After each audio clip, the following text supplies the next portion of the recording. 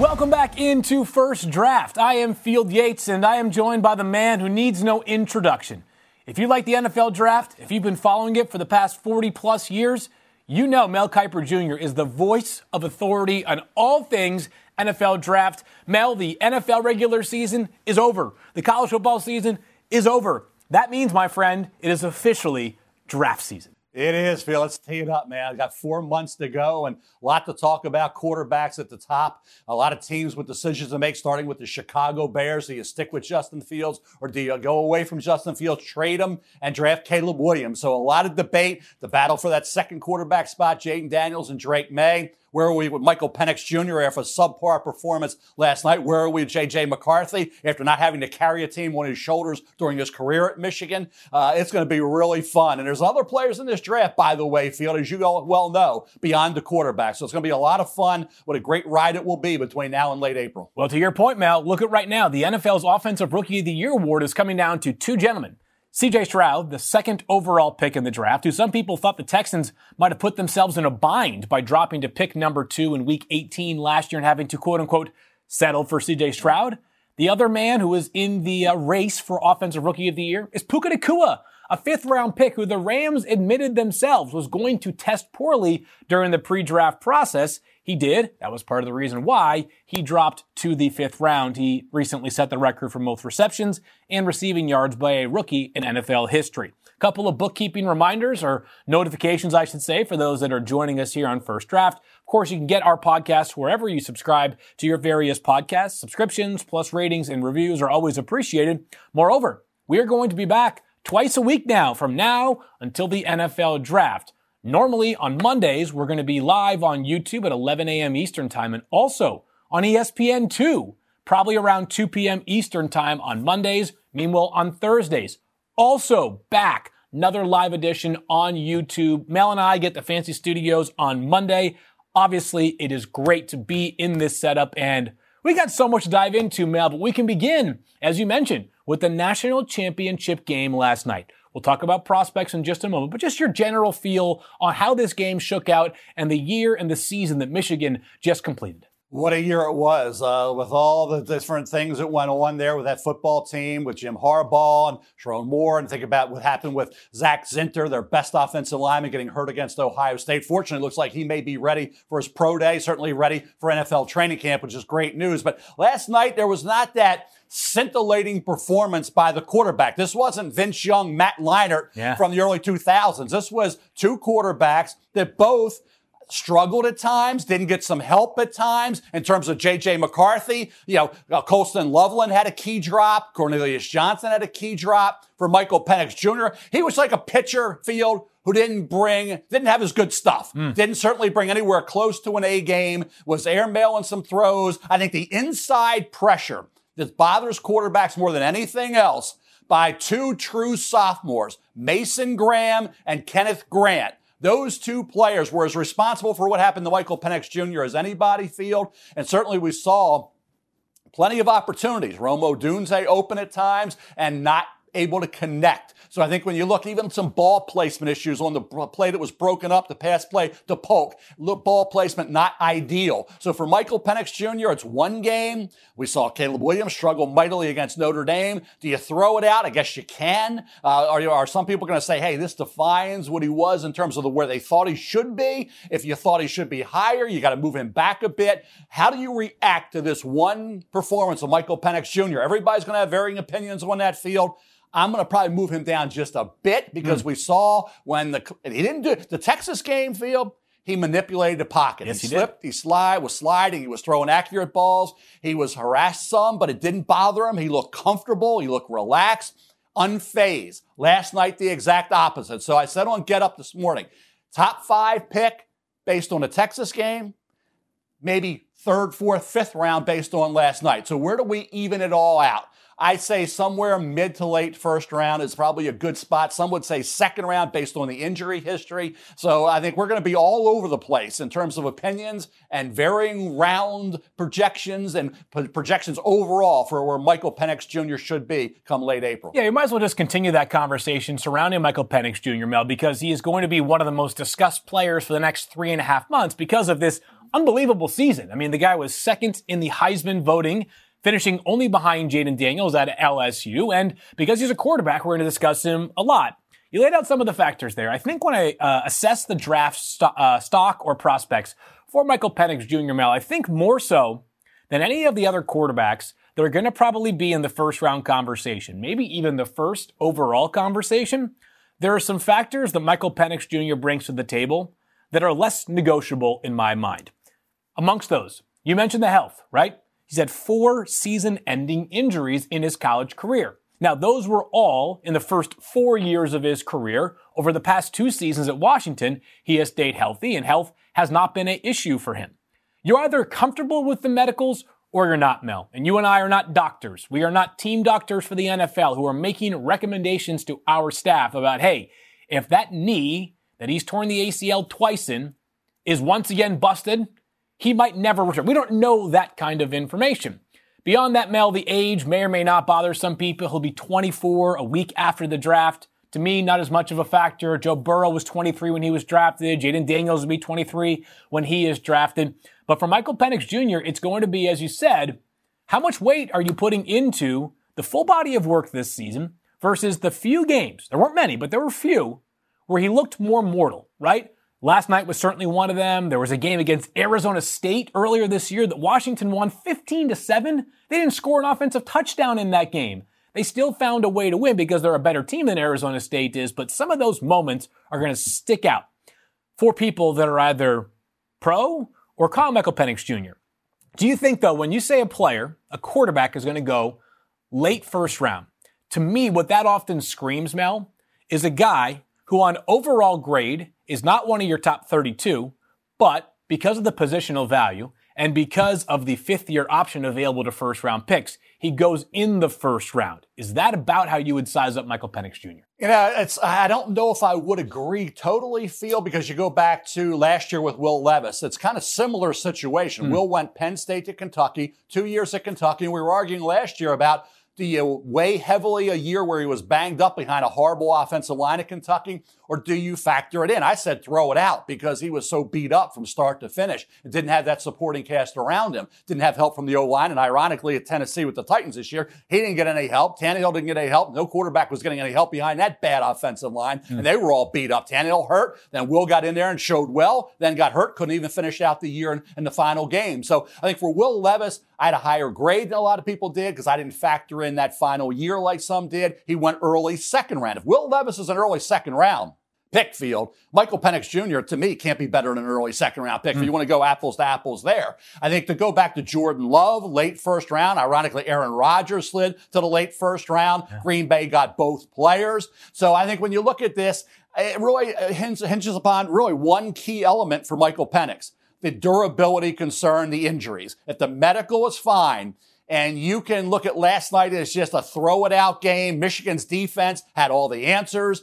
Obviously, you think about good pitching stops good hitting in baseball. The interior pressure really bothered him, and you saw him last night gutting it out, barely surviving till the finish. And I give him a lot of credit. Look at the toughness he showed there with Kalen DeBoer holding those ribs and getting hit and pounded. So for Michael Penix Jr., I think he deserves to be in the first-round discussion, no doubt about it. If you had him as a mid-first going into last night, I'm not going to kill him for last night. So again, I think he's going to be a tough evaluation for a lot of teams, as Will Levis was last year coming out of Kentucky. Yeah, with Penix, you know this much though, Mel. If he has time and space, he is an absolute surgeon with his arm, right? He showed that all season. That's why he had that ridiculous year. I mean, he led the entire country in passing yards, had 35 passing touchdowns. The numbers are just off the charts.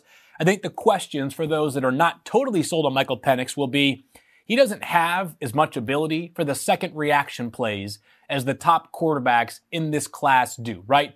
Caleb Williams, Jaden Daniels, Drake May, all guys that when things aren't going right up front with your offensive line, have a few more tools at their disposal to turn nothing into something. Penix was great in that regard against Texas last night. It caught up to him. My top 25 big board will be out on Thursday. Penix, a player that will be in the discussion. We'll talk about that more on Thursday. Let's do the other quarterback in this game, Mel, because J.J. McCarthy, is of course, to the victor goes the spoils, or some are wondering, after leading Michigan to a national championship, their first during the college football playoff era. Is J.J. McCarthy now a first-round quarterback prospect? What say you to that question?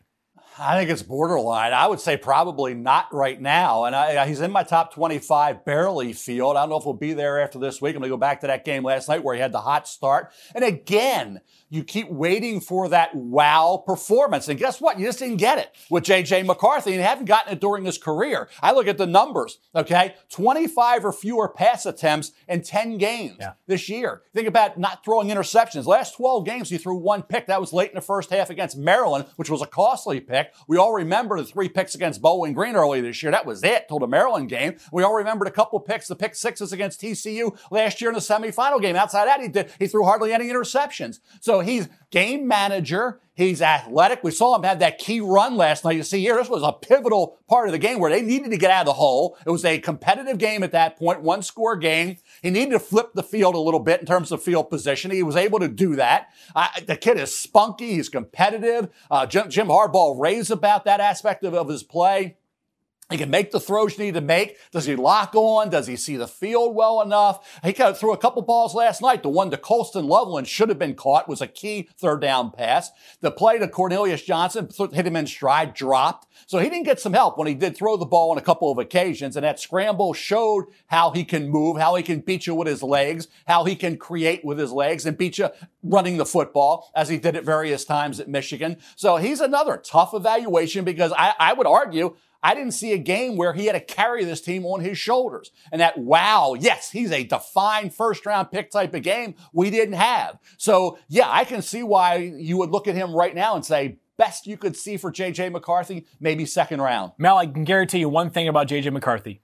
There will be no consensus opinion on what he is. Because there are going to be people that need a quarterback in the first round that are going to say to themselves, this kid has terrific accuracy. His arm strength is fine. It's not spectacular, but it's not terrible. This is not a noodle arm. Competitiveness, and by the way, this applies to Michael Penix as well, off the charts. Both of these guys have great competitive spirits, and they're great leaders. That has been made very clear by both of their coaches during this entire process of this full season of college football. He's a very good athlete, as you noted as well.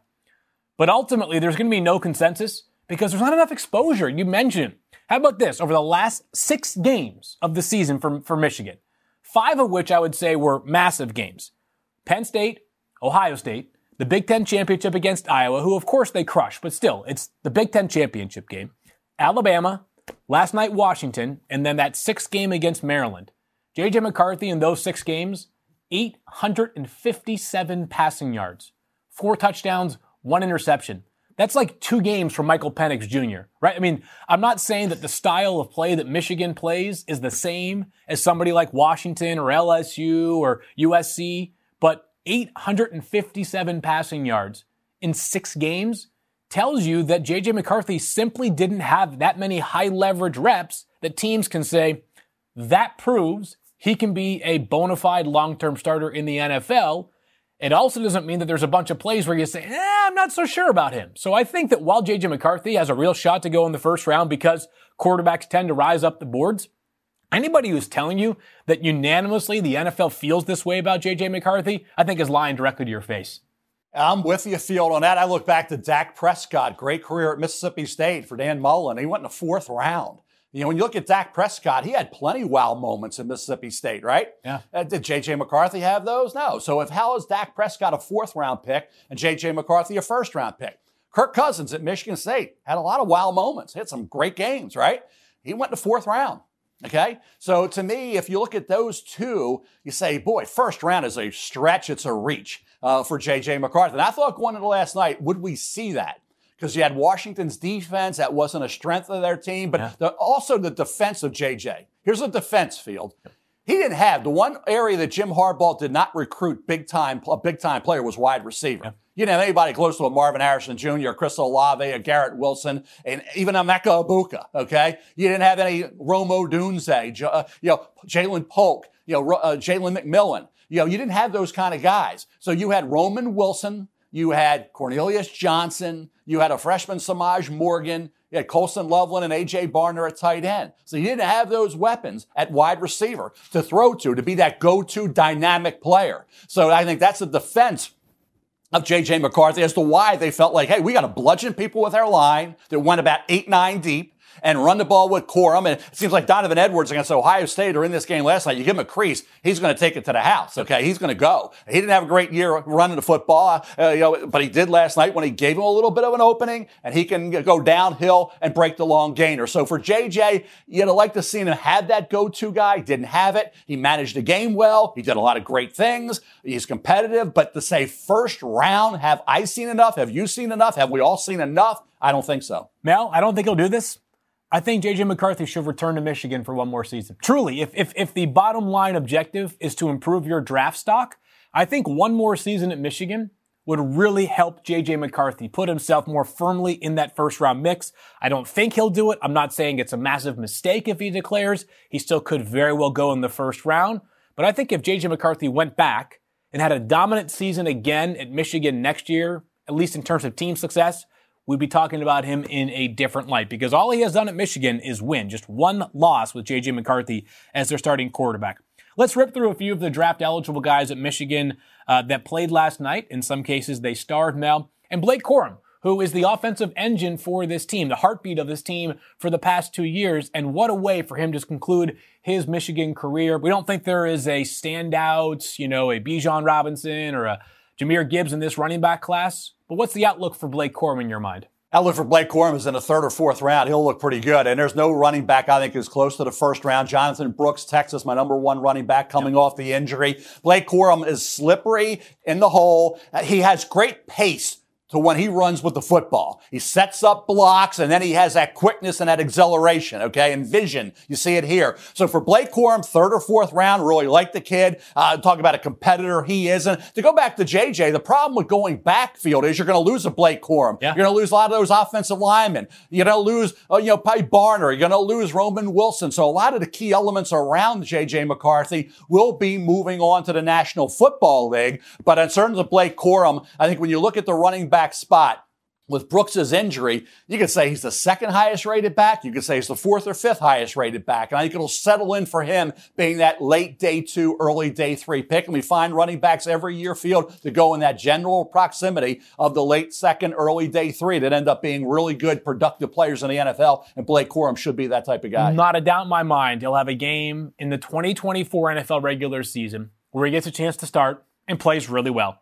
Right, you think about some of the backs that went between the 3rd and the 5th round last year. They got a chance to perform, whether it's a Chase Brown for the Bengals as an example. Like, guys like that, when they get opportunities and they had as much college production, the skill set that they do, they tend to make good in the NFL. It's why a lot of NFL teams are dissuaded, like Mel Kiper Jr., from drafting a running back in the first round. Drake Nugent, maybe one of the more unheralded members of the Michigan offensive line, Mel. You talked about Zach Zinter, who unfortunately is unable to play in recent games because of a nasty leg injury. Drake Nugent transferred from Stanford, his one season at Michigan. Way to make it count, win the national championship. Is he a guy that you could see being drafted in the first 100 or so picks? Borderline. I have right now a 5th round grade on Drake Nugent. I think when you look at him as a solid anchor, Stanford and then Michigan, not elite. And I think when you look at that center position, you say, yeah, the guys are going to go in the first couple rounds. Got to be that guy you think could be that Pro Bowl caliber anchor. Whether Drake Nugent can do that is debatable right now, but I do think he can be a starter in the NFL. Does he show that capability on a game-to-game basis at Michigan this year? I thought he did. I thought that revamped offensive line with all those transfers, he galvanized it. They came together. They were cohesive. You had Ladarius Henderson coming over at that left tackle spot. Then you had the injury to Zinter. They had to shuffle things around with Barnhart moving inside. You had, Trevor Keegan as a staple at that guard spot, but you had the new situation with a couple transfers coming in, and he solidified things. So for me, I got right now, like I say, that 4th, 5th round type of grade on Drake Nugent. Like I say, is he a top echelon center that's going to project early? No, but is he a guy who's going to play potentially a long time in the NFL? He could be. Feels like a scheme fit to me, right? The guy's a little under 300 pounds, not a big, overwhelming player, probably just a center, which in the NFL, if you're just a center, unless you're Tyler Linderbaum or something like that, you're probably not going in that first 25 to 30 picks and might end up dropping closer to day 3, like you said. But in the right scheme, which is ironic to say this about a Michigan team that was not like an inside or outside zone heavy team, that, to me, is where Drake Nugent would fit, right? Like, you put him in San Francisco, wouldn't surprise me if the guy ends up thriving and starting for 6 years because of the way that they can turn a very specific type of offensive lineman into a very, very useful player. What's really interesting about this Michigan team, Mal, is that while there are a ton of draft prospects. There might not be a guaranteed lock first-round pick. We could talk about a few more, but we have to talk about one of my favorite players in the entire team. To me, the Energizer Bunny of the Michigan football team, Mikey Sandristil, who basically calls game last night with an interception that he returns 81 yards. Washington is driving. It's 27-13 with about 4 minutes to go, kind of their last gasp effort. And Sandristil, who was a former wide receiver, by the way, at Michigan, takes it back nearly for a touchdown. What do you think is the pro outlook for a guy who is also near and dear to my heart, Mel, because he's from the great state of Massachusetts? Yeah, Field, and I'll tell you what, he reminds me an awful lot of a guy that played at Ole Miss and has had a long career in the NFL. People didn't like him coming into the draft, but Mike Hilton is that kind of guy in that slot corner who can get after the quarterback. He finds a way to show up. Jahdae Barron is a kid at Texas, is that kind of slot corner as well, who I like coming into the NFL draft. I think he'll be going at a bargain spot in the draft for coming out of Texas, but certainly for Sandristil. Everybody loves Mikey. How can you not love Mikey, right? This guy, every big game that they had, this kid was around the football, wreaking havoc. He was a nightmare for quarterbacks, come getting after him off the slot corner blitz. You see him here in coverage, anticipating and breaking on the football. You see him last night coming away with the key interception and taking it down to the 5-yard line. In a game that could have been a 1-touchdown game, right? Became a 3-touchdown game. That was a 14-point swing on that Sandristil interception. I really thought, I agree, Will Johnson had that key interception, right? I thought the MVP was going to be Mikey Sandristil, and he wasn't. It gave it to Will Johnson. Fine, I get it. Yep. But this kid is spunky. He is versatile, and he is a guy that is a big game performer. And a guy you know about Jim Harbaugh raving about J.J. McCarthy? They raved a lot about Mikey Sandristil as well, and what he meant to this team when he moved from wide receiver to that slot cornerback position. Yeah, not a real big guy, right? 182 pounds. That might be soaking wet, by the way, but he's tough, he's compact, and I don't know, Mel, that yet, and by the way, he's been doing this for only 2 years. I don't know that he's the kind of guy that you feel real comfortable in the slot holding up against those shifty wide receivers and man-to-man coverage. But I just think every time he's on the field, good things happen. He's a great blitzer. He's got awesome on-ball production. As you saw last night, when he has the football in his hands, he's got one thing on his mind, and that's 6 points, right? And this guy is a menace with the football in his hands. I would be willing to bet on him as the kind of player that even if you draft him as a slot corner, like he's going to be a maven on special teams. He can return for you. He can play snaps on offense. He did that at Michigan for the first year and a half of his career. So a player that I like probably more than where I think he'll end up being drafted once April rolls around. Braden McGregor on that defensive line, Mel, one of several guys that will be drafted from that defensive line. And we can talk about Chris Jenkins Jr. in just a bit. Michigan's defensive line might actually be defined, as you mentioned, by guys who aren't even draft eligible yet. But McGregor, a player who is, don't know if he will or will not declare. What do you think, or what do you like about his game? Thought he'd be a little bit better than he was. I think he gives you great effort. He certainly has the ability to move forward, and with another year to become a high pick, I think that he would be wise to think about going back. You saw Troy Fautanu, who was a heck of a left tackle. Troy Fautanu is going to be a Pro Bowl guard or maybe even a right tackle. Love that kid. So he's obviously a guy, a great bookend. You're going to have trouble getting after the quarterback from the outside, and Michigan really did. Their interior pressure is what bothered Penix Jr. It was Mason Graham, the true sophomore at defensive tackle, who's a heck of a player, and Kenneth Grant, another whale of a player, true sophomore defensive tackle. But I think Jalen Harrell on the other side, Josiah Stewart, the Coastal Carolina transfer, has an impact on games because he just has a knack for getting after the quarterback as a pass rusher. But to your point about Braden McGregor and going back, I think some of these kids that have that opportunity, unless you're a first, second round pick guaranteed, I'm going back and trying to improve my draft rating. Yeah, McGregor kind of came on strong towards the finish, right? He had those 2 sacks in that Alabama game after just 1.5 sacks in his first 10 games this season. Came into Michigan with a ton of hype, right? This was a highly, and not that Michigan is short on, top flight recruits, right? But he was considered one of the best defensive recruits that Michigan landed just a few years ago. Maybe hasn't quite fulfilled all the expectations that come with being a 5 or 4-star player, but has some intriguing traits, a lot of length there at the very least, something to work with as a developmental type player. Let's put a pin in Michigan with Chris Jenkins Jr., though, just because there is a chance, I think, he's the highest drafted Michigan player once this draft actually begins. If you're saying to yourself that name sounds familiar, Mel, it's because, of course, his father was a man that you covered. You evaluated him coming out of Maryland, and you watch him become an all-pro player in the pros. what is Chris Jenkins Jr., what does he bring to the table, I should say? Some scheme versatility and a guy who gives you everything he has. You saw him last night against the run, down the line. He can make plays, and he has that ability, that quickness and that athleticism to track you down and make that play either on the line of scrimmage, around the line of scrimmage, or behind the line of scrimmage. Pass rush, he needs a little bit of work in that area, but as a guy's going to come in and I think give you the ability to be in that rotation up front, I think Chris Jenkins right now, to me, is more of a second round type of guy. I thought going into the season, maybe he could push his way into the first, but I have a second, third round grade on Chris Jenkins right now. The defensive tackle spot that we thought going into the year was going to maybe provide us with 4 to 5 highly rated guys, really never materialized. It really didn't. That was a disappointing position based on the hype in August to where we are right now. Chris Jenkins, one of those 5 or 6. But at the end of the day, if you get him at the right point in the draft, just to say, when you buy, is just as important or more important than who you select. When you buy Chris Jenkins is going to be very important, I think, to see where he comes off the board if he's in this draft come late April. I will say this quickly on Chris Jenkins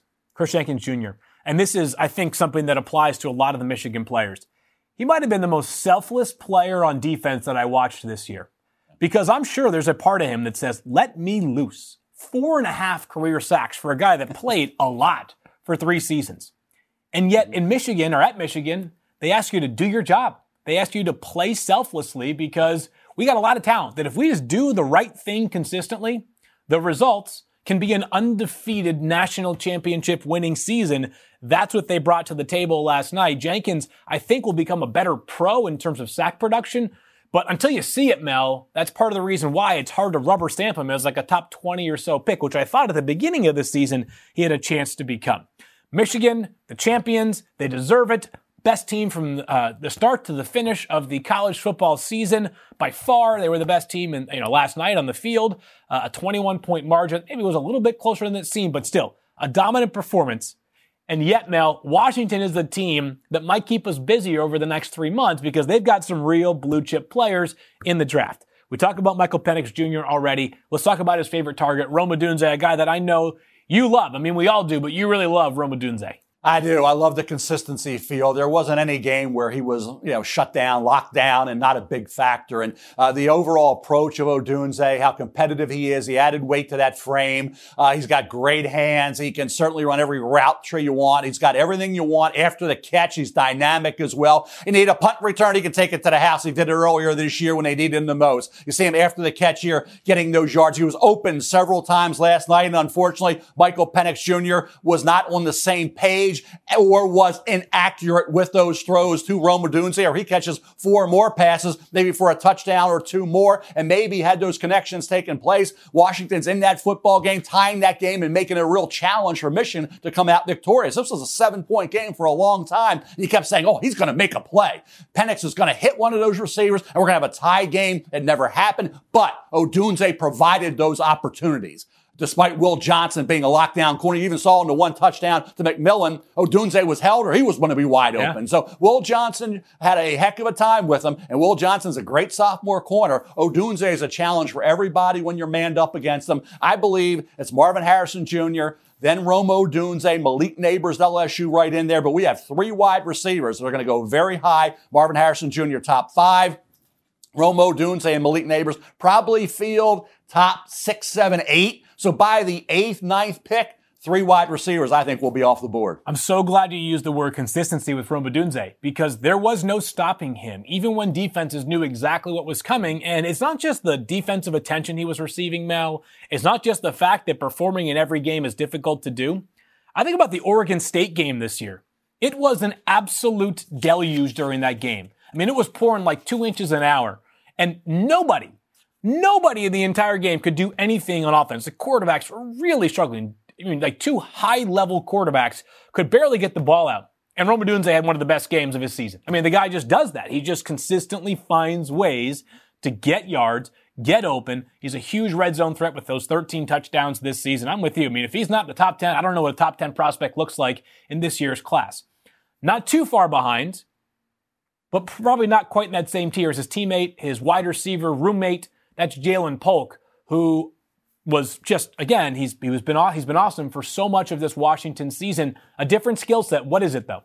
Yeah, talking about the size of Texas Tech transfer. You look at him at 6'2", over 200 pounds. And tell you what, he can run the routes as well. You talk about a guy who last night, if the ball placement by Penix Jr. would have been a little bit better, he would have had a key reception. That game was broken up because the ball placement wasn't great. They say, well, it was a drop. No, it really wasn't. Heck of a play by the defensive back, broke that pass up. Jalen Polk is one of those guys, because of the COVID year field, everybody has options. That's why I say if they're in the draft come late April, we'll find that out over the next couple weeks, correct? So we'll know, but everybody's got an opportunity to go back. And I always say to kids, go back if you're not a defined first or second round pick. For Jalen Polk, go back to Washington. You know, Jalen McMillan has a decision to make. He was great early, then he was hurt, and he was really good late. But if you are a kid like Polk, I think going back for another year is beneficial. They're giving you that year. A lot of these kids, have options. Just about every kid we talk about has an option to come into the draft or stay. That's why I say if they're in the draft. So for Jalen Polk, if he's in the draft, I would say more third round area. If he goes back, he could push his way all the way up, maybe in the 2025 draft into the first round. So I think I have him ranked higher than that. I think he's a firm second round pick and could maybe work his way up there, Mel. I think the thing about Jalen Polk that I love the most is I know this sounds ridiculous to some people, but I swear this is what NFL talent evaluators will tell you. We want wide receivers that can do two things. We want them to get open. We want them to catch the football, right? If you can't do either of those two things, Mel, you can't play in our offense. And what is so impressive about Jalen Polk, and you see it in a lot of these highlights that are running right now if you're watching the YouTube stream, we could talk about great catches, the kind of catches that make SportsCenter top 10, but I want a guy who's got grip strength, a guy who every time the ball is put in his catch radius, he comes down with it. And I thought Jalen Polk flexed some of the most impressive hands in the entire class. And it is a loaded, ridiculous wide receiver class. He might have the best. It's probably him, Brock Bowers at tight end, certainly Marvin Harrison Jr. That's kind of the territory that I see him in, hands-wise specifically. He's not the athlete that Rome Odunze is, not the same size. Maybe he does go back for one more year, but I love watching that player. And Will Rogers, the new Washington quarterback, who of course transferred there or will be transferring there. I think I saw him last night in a uniform. Could very well have a couple of future star NFL wide receivers at his disposal. Keep it on the offense, skill players. Dylan Johnson, that was guts last night, Mel, from the Washington running back, a guy who also transferred up to the Pacific Northwest. It's not a great running back class as we just discussed. Is he a draftable commodity in your eyes?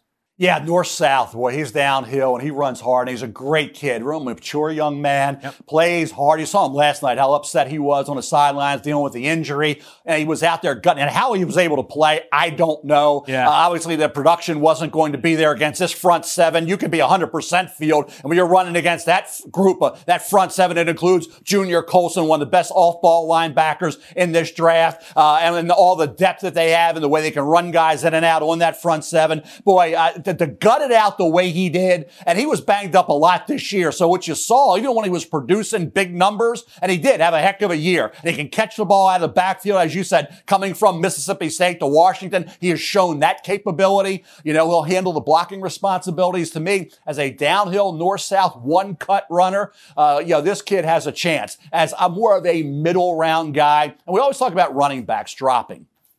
One of the best running backs in the NFL this year didn't even get drafted. That was Keaton Mitchell out of East Carolina, the Baltimore Ravens. I saw this kid. He missed early coming back from the injury, got healthy, was great. Then he got hurt, unfortunately, late. He's going to be ready to go next year. Keaton Mitchell went overlooked and undrafted, and this kid gave the Ravens a fear factor weapon. And I got a kid, Jawar Jordan at Louisville, who could be that type of player. One of the fastest kids you'll find, a heck of a player for Louisville. Jawar Jordan, if he's overlooked, could be this year's version of Keaton Mitchell. But to the point about running backs, you can find guys that should have been thirds, go in the fifth. Should have been fourth or fifth, go later undrafted. So that's just the nature of the running back spot. And Dylan Johnson, if he gets lost in the shuffle field on day 3, we may be talking about this kid in the 5th, 6th round area. One of your favorite players in the entire draft. I know because you've been talking about him. You've been raving about him. He's been a top 15 player on your board for quite some time. Is Troy Fautanu, the left tackle for Washington, who might end up at a different position. How do you see his NFL future unfolding? Love this kid. I tell you want to have fun watching him. He just beats you up. And I tell you, to do the job that he did at left tackle, he was unfazed. And people say, well, he's going to be a guard. He held up really well at that left tackle spot. He could be a right tackle in the NFL. And as a guard, he's a plug-and-play Pro Bowler field. And when you have that kind of, we have Patrick McCarry here at Baltimore, right? And he plays everywhere. And when Ronnie Stanley was hurt, he fills in at left tackle and he holds his own at that left tackle spot. And this is a kind of kid, when you have that ability, that is incredibly valuable to an offensive line coach to have a Troy Fautanu who can play left tackle, right tackle, or guard and do a heck of a job. So I think hey, you think about Quentin Nelson, you think about Zach Martin, you think about the kind of guard he can be, Pro Bowler right away. But as a tackle, I would not write him off at all. Roger Rosengarten, the right tackle, had a rough fourth quarter, but he's going to go back to Washington and develop, I think, into an early round pick, possibly in 2025. But for Troy Fautanu, you didn't see him have a hiccup last night. You didn't see any. They had a lot of false starts, right, with the offensive lineman. That was the interior of the line. And Rosengarten had the penalty. It wasn't flawless performance by Troy Fautanu in a ton of games that I watched. I didn't see a bad performance over 2 years. So to me, the consistency of Rome Odunze impressed me. The consistency of Troy Fautanu also impressed me at left tackle for Washington. I think often about how Penei Sewell has switched from left tackle to right tackle, Mel, and become a Pro Bowl player, probably an all-pro. He's extension eligible now, probably make himself $25 million a year this offseason. I think about how impressive it is that he did that. He didn't push back on the organization. He didn't say, I'm a left tackle or nothing. There's a certain selflessness that is required to make that transition on top of the skill set that's required to make that transition. I think Troy Fautanu, if he's willing to make that transition, which based off of the way he plays, the guy's got this competitive spirit, which I don't know how often we're talking about a left tackle's competitive spirit. But this guy feels like he's kind of the heartbeat of that Washington offense, right? Like as he goes, so goes the rest of this incredibly potent, high-octane Huskies offense. If he is able to make that transition, if he is willing to make that transition to guard, I'm with you. Wouldn't surprise me if he's a top 15, 16, 18 pick. The reason why people are concerned about him as a left tackle in the NFL is the length is not as conventional as some of the other guys that we're going to talk about at that left tackle spot in this year's draft class. Don't know if it showed up all the time, Mel. I kind of felt like maybe the 2 games they played, where maybe you can see it is Oregon, because they've got those 2 edge rushers who've got such tremendous length, right? I mean, you've got guys in Oregon, they're going to be, second or third round picks that are 6'6", 6'7", look like the San Francisco 49ers interior D-line, but playing on the edge. But if Fatanu's willing to play guard, we're talking about an obvious first rounder in both your and my books. Maybe another first rounder from Washington is Braylon Trice, Mel. I don't know what the testing will look like, but I love the player.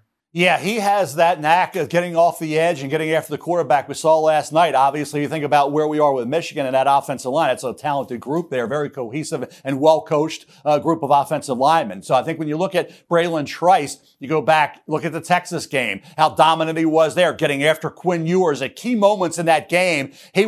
Christian Jones going to the Senior Bowl. He's certainly a guy who could figure in that 4th, 5th round area.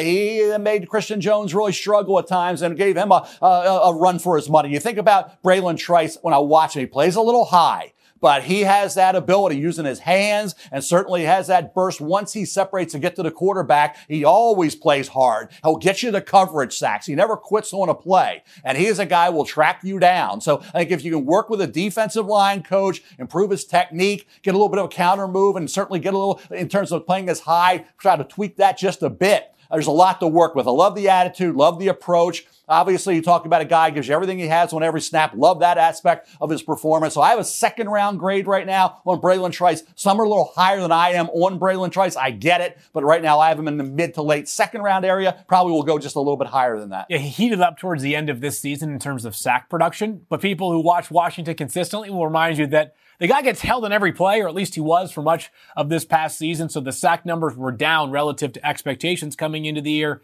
I will be fascinated to see how Braylon Trice tests, because I don't know that it's going to be the kind of numbers that are typical for a player that ends up in the first 20 to 25 picks at edge rusher. But if he crushes the combine, Bell, the conversation will be quite a bit different. All right, so there are a lot of guys on Michigan, a lot of guys on Washington. We barely scratched the surface in terms of players that will be drafted from those 2 teams. But I wanted to dive into your top 25, which has been updated. It's updated all the time, but a couple of players that are seeing their stock go up, a couple that are seeing their stock go down, and perhaps the biggest riser would appear on your top 25 is Brian Thomas Jr., the other LSU wide receiver, who's now number 17 on your board. Why the big jump for him? Just went back and kept studying the kid and liked what I saw. I mean, he's a guy, he gets that late separation with his size and his frame. He is a nightmare to try to match up with. And obviously, Malik Neighbors on the other side, we talk about as a top 10 pick, great football player. Jaden Daniels, obviously a quarterback the last 2 years. He will get the ball to these receivers and hit them in stride. See him in competitive situations, contested situations. He will just outduel that cornerback for the football. I talk about late separation. He gets it, throw it up, and he will hands catch it. This kid is a guy, we talk about testing. We have to see what the combine numbers, the pro day numbers are for these players at a variety of positions, but certainly a wide receiver like Brian Thomas Jr. If you're going to say, well, it's like Keon Coleman's locked in out of Florida State to that fourth wide receiver spot, I would say wait a minute. Not so fast, because Brian Thomas Jr. could be that guy. Best deep threat in the draft. I don't think it's a question. The best deep threat in the draft. And by the way, that shows up all over the tape mail. It also can be explained in a couple of numbers. 17.3 yards per reception, 17 receiving touchdowns.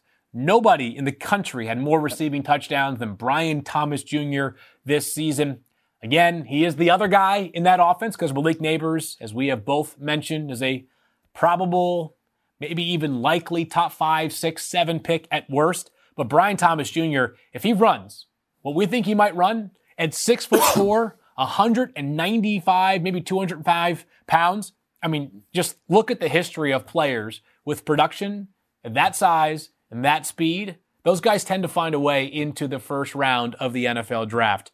Tavondre Sweat from Texas, Mel, also rising up boards a little bit for you. Now number 19. He was previously 21. Now he's 19. What's going on there? I like a big kid who can be disruptive behind the line of scrimmage field and be a guy. You're not going to run the football against a Texas Longhorn defense that has that capability with Tavondre Sweat and Byron Murphy II. That's why you had to throw it, and you had some success throwing the football against Texas. But Tavondre Sweat and Byron Murphy really just completely collapsed that interior. That was a brick wall to try to run against. And I don't like stay-at-home types that just can't get after the quarterback. This isn't 1985. Tavondre Sweat's got to give you some penetration. He's got to be disruptive, as you see here, getting after the quarterback. He can do exactly that.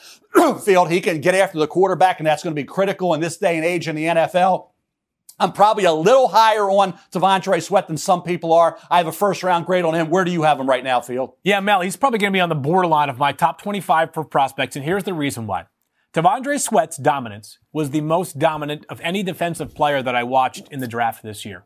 At his very best, he is completely overwhelming, and there is no answer for him. The Oklahoma game, the Red River rivalry, the biggest game of the year during the regular season for Texas, you can't block him. Right? Last week against Washington in the playoffs. Again, on certain snaps, he's unblockable. The question that I will keep coming back to with Tavondre Sweat, I mean, he's so powerful. I mean, the power is rare. 362 pounds, dominant pass rusher at times, dominant run stuffer pretty much all the time. The question will be, how many snaps can a guy like that consistently play in the NFL? You just don't find that many guys at 350 plus pounds who are on the field for 60, 65, 70% of the snaps. Haloti Ngata's go to maybe the Hall of Fame one day because they can hold up for that many snaps game in and game out. So I want to remind people that when you're trying to decide between a player being 21 versus 28, it's often very difficult. So you're looking for those tiebreakers. The tiebreaker for me with Tavondre Sweat would be just the questions about whether he is a 40% of the playtime guy or is he a 60 to 65% of the playtime guy? If you get that kind of consistency from Tavondre Sweat, he'd be a steal at 28 to 35. Yeah, Jordan Davis coming out of Georgia to the Philadelphia Eagles field. I think the ability to free up those linebackers to flow to the football, occupy, and free them up is so critical to a linebacker being productive from that inside linebacker spot. Tavondre Sweat can do exactly that. But he's athletic as all get out, as we saw with that touch. I mean, the guy caught it. Actually, 2 Texas defensive tackles scored a touchdown this season. Byron Murphy, who actually might be higher on my big board. The other Texas defensive tackle, might be higher my big board by the time it's all said and done, Mel. The guy had an unbelievable season. He was unreal against Washington just a week ago. An outstanding prospect in his own right.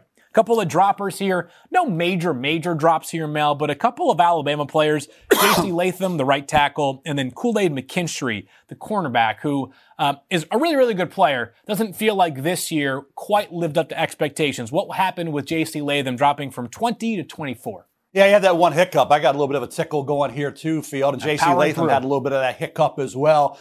For Alabama. But overall, as a right tackle, I think he's a guy, plug-and-play right tackle, very experienced player, very technically sound. You go back even to the Texas game. Remember when Bryce Young was quarterbacking 2 years ago? He had that holding penalty. It wasn't called on that scramble that set up that field goal. But overall, outside of a hiccup or two for J.C. Latham, very solid, very reliable, very consistent player, Field. Like what I've seen of him. I think he's a first-round pick. You think about where the right tackle spot is right now. Hey, you have pass rushers on both sides now. This notion about you got to have the left tackle. You better have a right tackle to protect as well. J.C. Latham can be a complete player in the National Football League. For Kool-Aid McKinstry, I think you look at Kool-Aid as a cornerback who may not be locked down, and we have a debate going on there that whether Terry and Arnold, the other Alabama corner, who is the better player moving forward? I have Kool-Aid slightly ahead of Terry and Arnold. Terry and Arnold gets a little handsy, a little grabby at times, but Kool-Aid McKinstry came in highly rated. He has the ability after the catch. You see the punt return ability at Alabama. After the catch, he can do what Mikey Sanders still did last night. He can take it to the house. I think when you look at these corners in the NFL, they have to adapt to a different way of doing things. The mode of operation has to be a little different than in the collegiate level where you get away with being handsy and grabby, right? And Nick Saban is a tremendous defensive back coach. That was his forte coming into the coaching ranks. It has been throughout his career as well as being the number one head coach of all time at the collegiate level. And by the way, what he did, 7 of 8 top tacklers moved on, right? He lost his quarterback, Bryce Young, his running back, Jahmyr Gibbs, tight end, 3 offensive linemen, and both coordinators, and they get you to the playoff. That's why Nick Saban is the greatest of all time. But for Kool-Aid and Terry and Arnold, adapting and changing, like I say, how they went about their business in college to what they need to do in the NFL so you won't see a lot of penalty flags thrown is something all these young cornerbacks need to work on. I've got Terry and Arnold quite a few spots higher than Kool-Aid McKinstry. I guess quite a few spots is a little bit of a dramatic overstatement. Both of my top 25, but Terry and Arnold was my clear preference by the end of this season, Mel. I think that the big defining factor for me with Kool-Aid McKinstry will end up being what he runs. Because what he isn't is he's not this overwhelmingly physical corner, right? I mean, he's going to win because he's got these loose hips, he's fluid, kind of your pure conventional cover corner. What Terry Arnold is kind of this dog, right? Like, plays through the ball at every snap. You mentioned a little bit physical, maybe too physical at times. That could catch up to him in the NFL. The instincts are terrific for Terry Arnold. If Kool-Aid McKinstry runs 4.35, game back on, right? If he does not run this blazing 40 time, then there'll be some more questions about just how much value there is for a guy who's not overwhelmingly physical in an NFL where we see all of these wide receivers. I mean, we talked about Roma Dunze, he's huge, and Marvin Harrison Jr., and 6'4", 205-pound Brian Thomas, and you got guys who are already in the NFL. You've got players like Jamar Chase, who's a big physical guy, and Mike Evans is a veteran physical guy. They're all over the NFL. These players who are almost built like old-school tight ends now playing wide receiver. The top 25 for Mel is always available on ESPN.com, so you can find risers and fallers. Mel, only like 120 days or 110 days until the 2024 NFL Draft. I know you and I can't wait. We're about to be very busy, though. Mondays and Thursdays. Check us out here on First Draft. Mel, you're the best. I know you're busy on TV today. Enjoy the rest of it. And we are officially in the draft season, my friend. Always a pleasure, Field. Great job, my friend. We'll be back, like I said, excited for Thursday. Can't wait. Alrighty, we'll talk to you guys soon here on First Draft.